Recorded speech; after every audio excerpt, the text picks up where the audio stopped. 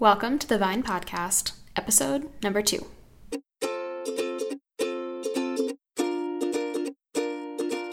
You love the time you get to spend creating content on your blog and connecting with your audience. But building a brand and working on your website, that's where it can feel overwhelming. With all of the lists out there of everything that you should do, sometimes you just feel like giving up.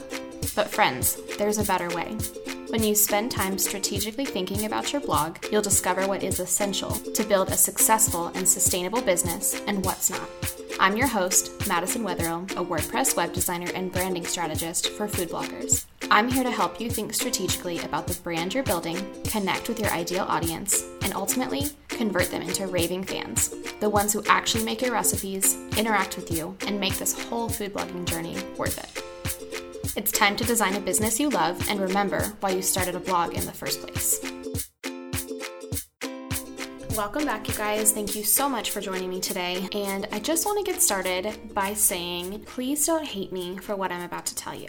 This is a lesson that people do not like to learn, but it's something that is honestly so important to learn, and it will completely change your business when you shift the way that you think about what I'm about to share with you. So if you are running your food blog as a business, or you want it to be a business someday, I have some hard news for you to hear. Your blog is not about you. And I know this is so hard to hear because our blogs are like our babies. We take care of them, we grow them, we nurture them, we just want them to succeed, right? But at the end of the day, if we were doing our blogs for ourselves, they would look so different. Now, last week when we talked about building a strategic blog, one of the things I talked about was strategic branding and how strategic branding really thinks about your ideal audience and what it is that they are attracted to and what resonates with them.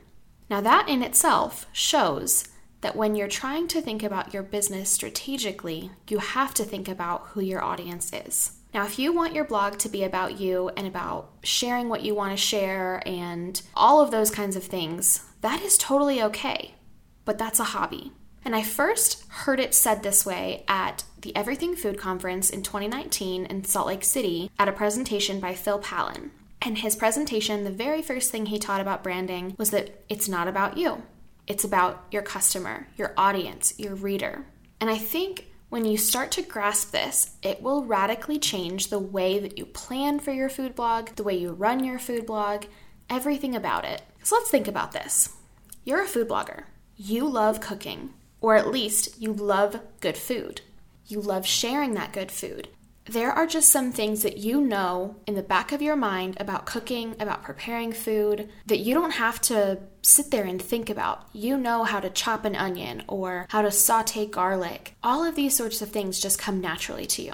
But let's say that your reader is someone who's just starting to cook. They aren't going to know these things. And if you don't write your content with them in mind, you are going to miss vital information that they need in order to be successful in executing your recipe. Now, this was a hard lesson for me to learn in my own food blog. And to be honest, I didn't even really realize that I was doing it for a long time. When I first started my blog called A Joyfully Mad Kitchen, I wanted it to be a place that helped people find joy in cooking. I wanted to help the people who were just afraid of getting in the kitchen because they were so afraid to fail. I wanted to help them with easy recipes and to share tips and tricks that would help them build confidence. Now, that all sounded great in theory until I lost sight of who my ideal audience was. I started creating recipes for my site that were recipes that we were making at home. Things that we were enjoying eating. And I thought that this was okay for a while because, to be honest, I was my ideal reader a few years back. When I first started cooking, I was afraid to get in the kitchen and fail. I didn't have confidence, so I knew I was writing to a previous version of myself. But I lost sight of really talking to that person and knowing the ins and outs of the things that she was struggling with while I was planning content for my food blog. And it honestly took me a couple of years to realize why my content wasn't really resonating with the right people and I wasn't building the audience that I wanted to. And it was because I had lost sight of the fact that my food blog was not for me. It was for that person that I was trying to attract, that person that was afraid of getting in the kitchen, was afraid to just try out a new recipe, even if that meant she would fail. And so when you are thinking about your food blog, I want you to think about who that ideal reader is. And if you don't know who that is, that's okay. We're going to get to that in a minute. If you do know who it is, even take out a piece of scrap paper and write down everything you can think about this person. I know it's sometimes really hard to get through some of the questions that you might see on a branding questionnaire that asks, about your ideal audience, what their name is, what their occupation is, what their age is. I know it's hard not to get stuck on those questions, but here's what I want you to do if you get stuck. Just pick something. Think about whether or not somebody is 30 years old or 40 years old really matters for the recipes that you're sharing. If it does, then you absolutely need to make a decision. But more often than not, these things just trick us into making a decision about who our ideal audience is. So I want you to just push through it and just choose something. You can always go back and change it. So when you're thinking about who your ideal reader is, you can think about some things like, are they working full-time? Are they staying at home? Those two things alone will completely change the way that they approach cooking. Are they coming home after a long day of work and having to prepare a meal for their family? Or have they been home all day and they might be able to prepare the dinner during a kid's nap time or during some free time during the day? Are they married? Do they have a large family? Are they serving food to friends and family that come over often? All of these sorts of questions will help you to figure out the best content that you can share with your audience that is going to meet them where they're at. Now, the other thing I really want you to think about is, what is this person struggling with? Because I think when you really think about it, you'll realize that they're not really struggling to find a recipe to make for dinner. We always ask that question of, what's for dinner? But the reality is, in our day and age, there are thousands of recipes online that are available anytime. So what are they really struggling with? What is the problem you are truly trying to help them solve? Because I promise you, it's not another recipe. So in the example I gave earlier from my food blog, the issue that I was really helping my audience with, or that I should have been helping my audience with, was confidence. I should have been giving them tips and tricks along the way of how to cook so that they could build up that confidence to be able to effortlessly get in the kitchen and just try something new. Instead, I was trying to create recipes, and again, this was something I didn't really know I was doing, but now looking back I can see. I was creating recipes to stretch their confidence, to kind of push the boundaries of what they were comfortable with doing. But honestly, what that did is they just didn't try. The recipes on my site didn't look like they were easy or confidence building or something that anyone, any level of cook could handle. Earlier this year, I decided to try to figure out who the audience was that I had following on my blog. And one of the ways that I did that is I created a quiz. And in this quiz, I was basically trying to test someone's confidence level. And my hope was that people would score low, saying that they had a low confidence when it came to being in the kitchen, and that then I could provide them some of the recipes on my site that would help them to build confidence. But what happened is I kept getting results of people who were super confident in the kitchen. And obviously there is nothing wrong with this. That's not a bad thing. But for me, for my ideal audience, that was bad. That meant that I was attracting the wrong type of person on my blog. I wasn't attracting the people that needed help in the kitchen like I wanted to. And all of that came down to not knowing who my ideal audience was and really checking to make sure that everything that I did on my site, from the blog posts that I was sharing to the freebies that I was giving away, even to my email newsletter content, that all of those things were helping that ideal audience. So if you're not sure who your ideal audience is, here are some questions that you can ask yourself. And I want you to remember, when you're answering these questions, to really think about whether or not the answer to this question matters. Because like I said earlier, sometimes it doesn't. Sometimes the answer to this question is super important and will give you such good insight into who this person is and the struggles that they are having outside of just needing another recipe to make. So is your ideal reader married or single? Do they have kids? Are they working full-time? Are they busy with extracurricular activities like sports or church or volunteer opportunities? Basically, think through what kind of a lifestyle are they living. because this is really going to tell you so much about their ability to make your recipes. Do they have time for the complex recipes that you're sharing, or do they really just need something simple? I always like to think about whether somebody really enjoys cooking or whether they're cooking for survival, because those two types of people are so different and they really need different types of recipes. Think about their experience with cooking. Do they know their way around the kitchen?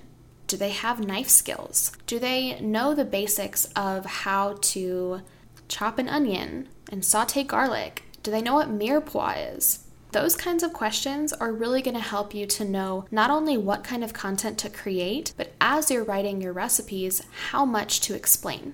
Because it's one thing for you to be able to follow your own recipe, or for you to be able to read your blog post and make your recipe correctly. But it's an entirely different thing to make sure that that ideal audience, and really anyone that's landing on your site, can make your recipe right every time. Now, as you're doing this exercise, if you start to feel like your ideal audience and the audience that you actually have are not matching up, there's a few things that you can do. One thing that you can do is go back and update some of your old content with relevant information that would help that ideal audience. Especially if this is content that is performing well, this is going to help that ideal audience resonate with your content, and you'll start to build up more of an audience of those ideal people. The other thing that you can do, and this I think is a more extreme option, is you can change who your ideal audience is. And it's all going to depend on your intuition here. If you have hundreds of blog posts that have been written with a different person in mind, rewriting all of those blog posts is not going to make a lot of sense. However, you could update your top content, or you could just start writing your content for this ideal person in mind. It's really going to depend on how much of a discrepancy there is between your existing audience and your ideal audience. This becomes even more important as you start to expand your blog beyond just blog posts. When you start to create products, when you start to use email marketing, whenever you stop simply posting new recipes on your blog and promoting them on social media, it's going to be more and more important that you really can grasp who this ideal person is for you.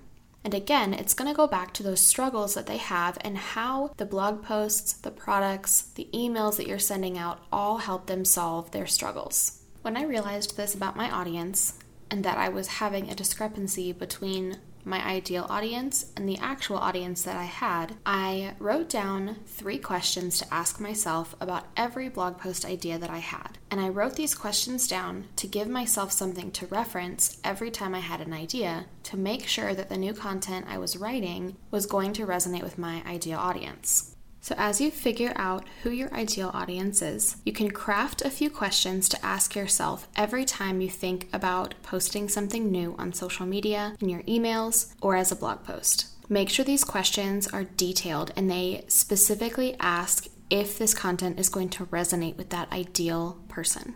So as we wrap up this episode, I just want to remind you guys, your business is not about you, but that's actually a good thing. Really tapping into your ideal audience and being able to craft content specifically for that person is going to take your blog to the next level. It's really going to help you to have so much confidence in knowing that the content that you're putting out there is perfect for your ideal reader.